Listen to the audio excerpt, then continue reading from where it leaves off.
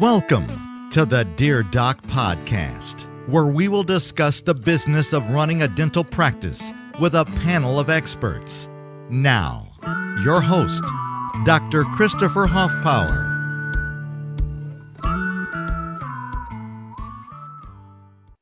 Hey guys, this is Dr. Huffpower, and I'm coming to you from my home studio here in Alvin, Texas for the next Dear Doc podcast episode. Today, we're going to be talking again to Paul Edwards about his specialty, which is, of course, Paul, human resources. You guys have a great firm, CEDR Solutions, and you cover human resources questions. You cover all the processes and procedures needed, and you also cover associate contracts. So you've looked at a couple of our Dear Doc letters, and you found some of them that you really thought you could give some really great advice to.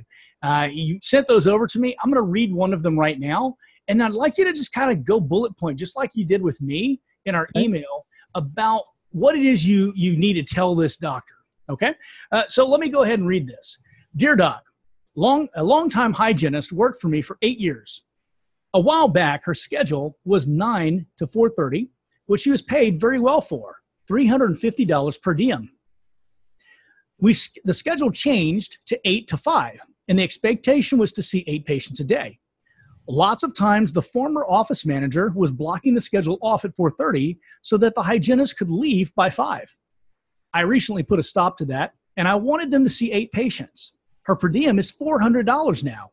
She came to me today saying she doesn't feel that it's fair because she comes in early and leaves later than 5, and sometimes works through 10 to 15 minutes of her lunch. I am about to tell her to find a better option. So whenever you went through these, you emailed me back almost immediately and you said, red flags, Doc, we've got to talk about this one. So talk to me a little bit, Paul, about what the problems are you're seeing in this Dear Doc letter. Okay, so Chris, because we do employee handbooks and we do them for, we custom craft them for each individual office, we have to know all the state and federal rules, and we also have to know your local rules, which can affect wage and hour and all sorts of other things. We also are going to be providing solutions whenever issues like this come up. So we really have to kind of really understand all the issues that could pop up out of this post. Right. So the first thing that I got to do is figure out where the person is. I presume that this person is in the state of California. Right, and we looked at their profile, and that is confirmed with what I saw. Okay, so because they're in California, there are some very unique rules that they must follow, which, like, a lot of people have to follow many of the same laws. Federally, they're all the same. But in California, a lot of things came up for me. Well, for the purposes of this podcast, you can feel free to call it California if you would like. Yeah. Great. Well, Chris, when I first started this and I saw the laws in California and we were saying we're going to help everybody everywhere, I said, except for California, not going into California, not doing that. And we have 2,000 members that use us on a monthly basis. Right. Of them, about 400 of them are in California. So you see what that got me. So anyway, so we're assuming it's in California, and the use of the word per diem is what triggered me. Right. The use of per diem indicates that you are paying an employee a specific amount of money, and they may work 5 hours, 6 hours, 9 hours, 10, whatever that looks like. Right. Well, and per diem is a legal term.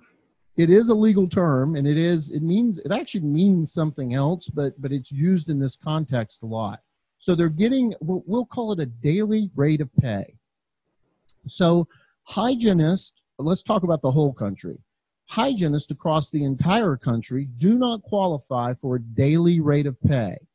They are classified as employees, and that means that you must track their hours and that you must do so for the purpose of paying them overtime if they work overtime. Okay. So paying them a daily rate might be all right if the math works out on the end, but what you really should be doing is paying them by the hour, and you can actually you can make yourself pay them more if you're not careful on the per diem side. Absolutely. By the way, Paul, I want you to keep the back of your brain, just write down real quick. Yep. We're done discussing this and getting your points through. I want you to talk about the point of paying a hygienist on salary, Yep. and whether or not that's legal. So I want you to get through your thoughts first, though. Okay, no problem.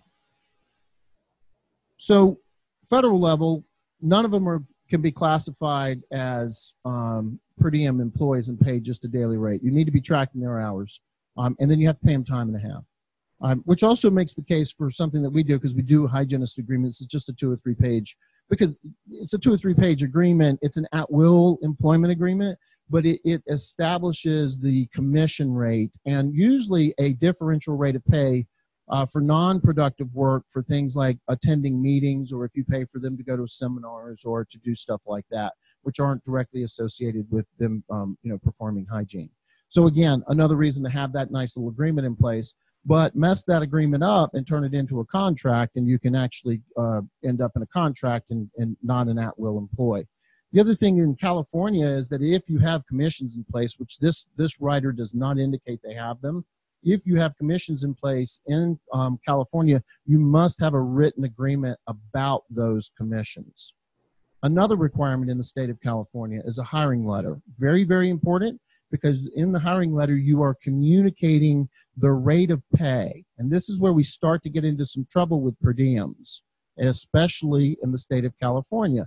The hiring letter says, hey, this is how much you're going to be making, and it establishes that base rate of pay so that the employee knows before they do the work what their overtime rate is. And then everybody remember, in California, over 8 hours per day, unless you have an alternative work week voted into your office, over 8 hours a day is time and a half. You go into overtime automatically. And is that per day or is that per week, Paul? That's per day. So there's a per day and a 40-hour week as well. So if an employee works 10 hours one day and then 6 the following 4 days, they would get paid overtime for those 2 hours that they worked on that one day.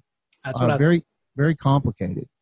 But let's go back to the per diem model. The problem is that you miss the letter of the law, because the employee doesn't know how much they're going to be making, because they may work 6 hours, 8 hours, or 10 hours, and you're paying them a fixed $400, which does not indicate that they know how much they're going to be making, right? Because the more hours they work, the less they're going to be making.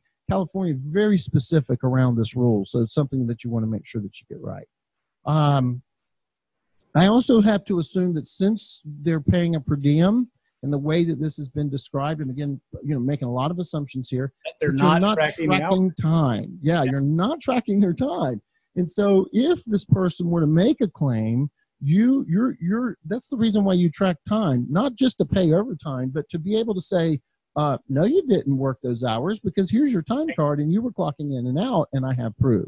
Well, there's an old saying about a creek, a paddle. Yes. Yeah. What is that saying? I believe this doctor may be up a creek without a paddle. Oh, I get it. Yes, he could be up a creek without a paddle, but there's always a paddle, right? There's always, let's metaphor in. There is a life preserver. He may not love this. And another thing that I got a little bit of an impression that there may be more than one hygienist in this.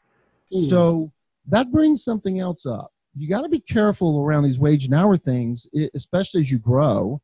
Especially if you have more than one of anything and you're paying them improperly, you're creating an exponential issue, compliance issue. So, Paul, how does this guy get right with the law? What does he have to do? What are his steps to minimize his liability, such as it is at this point, and to get back into a good position where he's not going to tip off this hygienist that she's got a great case against him?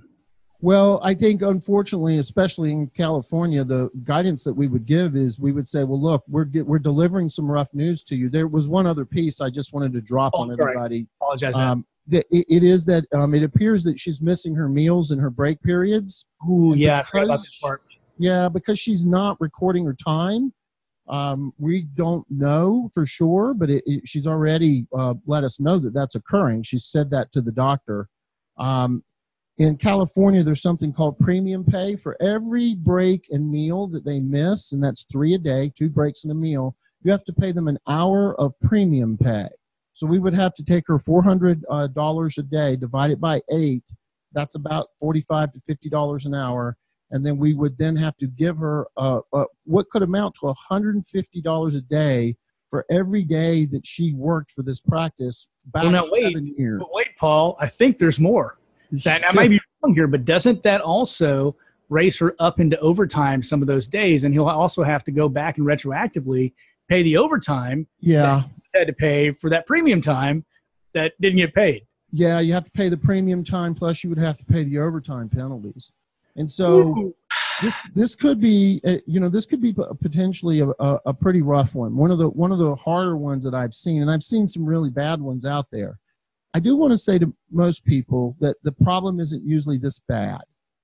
It's not this long. It's not this far back. And again, Chris, you and I are making some assumptions here. Maybe Absolutely. he is tracking her time. Maybe he used the word per diem because he just wanted to use that to make it simple, and he is to make it say per day. I could be getting it all, much closer to right. Nonetheless, when you have a wage and hour issue and someone like us finds it or helps you find it, because that's our job. We don't do the work for you, Chris. By the way, we never visit the offices. We do everything by phone.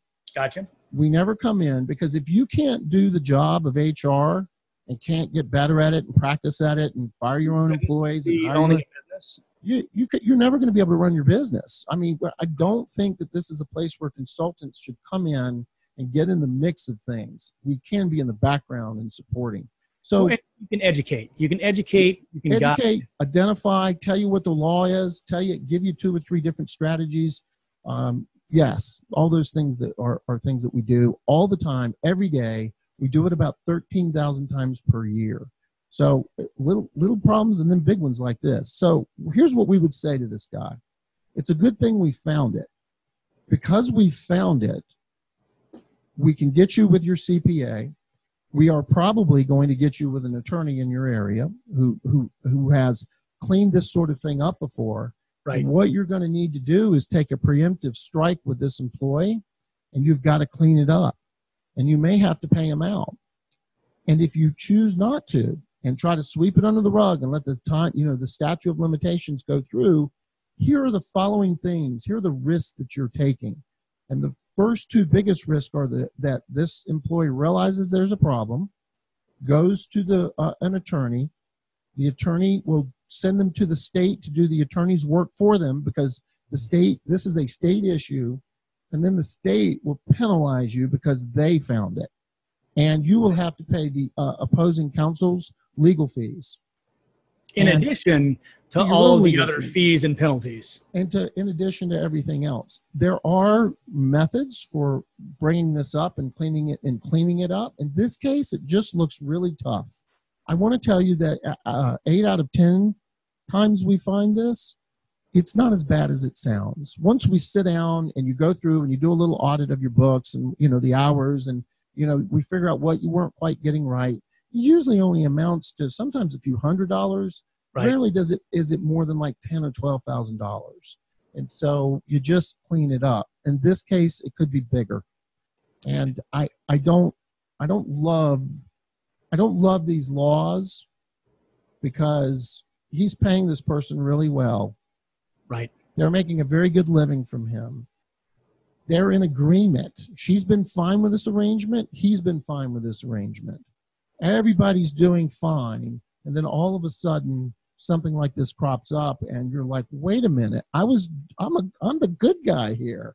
I was paying out $400 a day, even if she only saw 2 patients.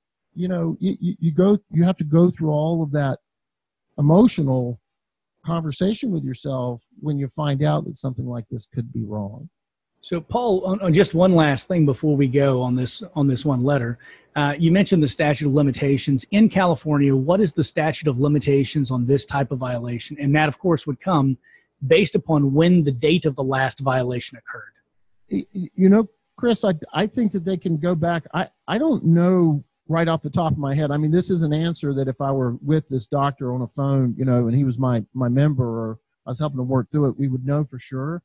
But I can tell you it's at least 3 years, and it might be up to 7. But I can tell you now they could go back 3 years for sure. And you would only want to go back as far as you've got to go. And then remember, there's one other thing here, Chris, I want to put in before we go. I'll make it quick. Unfortunately, she has told him that she is not being paid properly when she told him that she's working through her lunch break because they're in California. And neither of them know it, but she just put herself in a different protected class. And if he were to terminate her now, after that being done, that would be construed as retaliation, or Right. it could be construed. And then that blossoms this. Whistleblower laws coming to it's bad. It's really bad where that can end up. So I would be super cautious about terminating this employee in the middle of this. And again, right now it feels scary. It's always less scary once you have all the facts and you know what you have to do going forward. And we just don't know that yet. Well, folks, I hope that you found this episode to be educational and engaging. And for the dentist who wrote this letter, feel free to reach out to Paul. I know that his company would be thrilled to help you. If you don't reach out to them, please reach out. It's okay. Yeah, it's okay. Reach out to someone there who is an employment attorney. Make sure that they have expertise in this area. If you want to reach out to me and talk about it, I'm happy to do it and talk you off the ledge, and probably even point you towards somebody who's good in your area. And then you'll work it out. You'll figure it out. Fantastic. Well, folks, thank you again for wasting another half hour listening to the sound of my voice. I hope that you have an amazing day, and I hope that you've gotten something constructive and useful out of this. Take care until next time. This is Doc Huffpower signing out. Thanks for listening to the Dear Doc podcast, your source for the business and legal questions associated with your dental practice. Don't forget to subscribe to the Dear Doc podcast on all major platforms.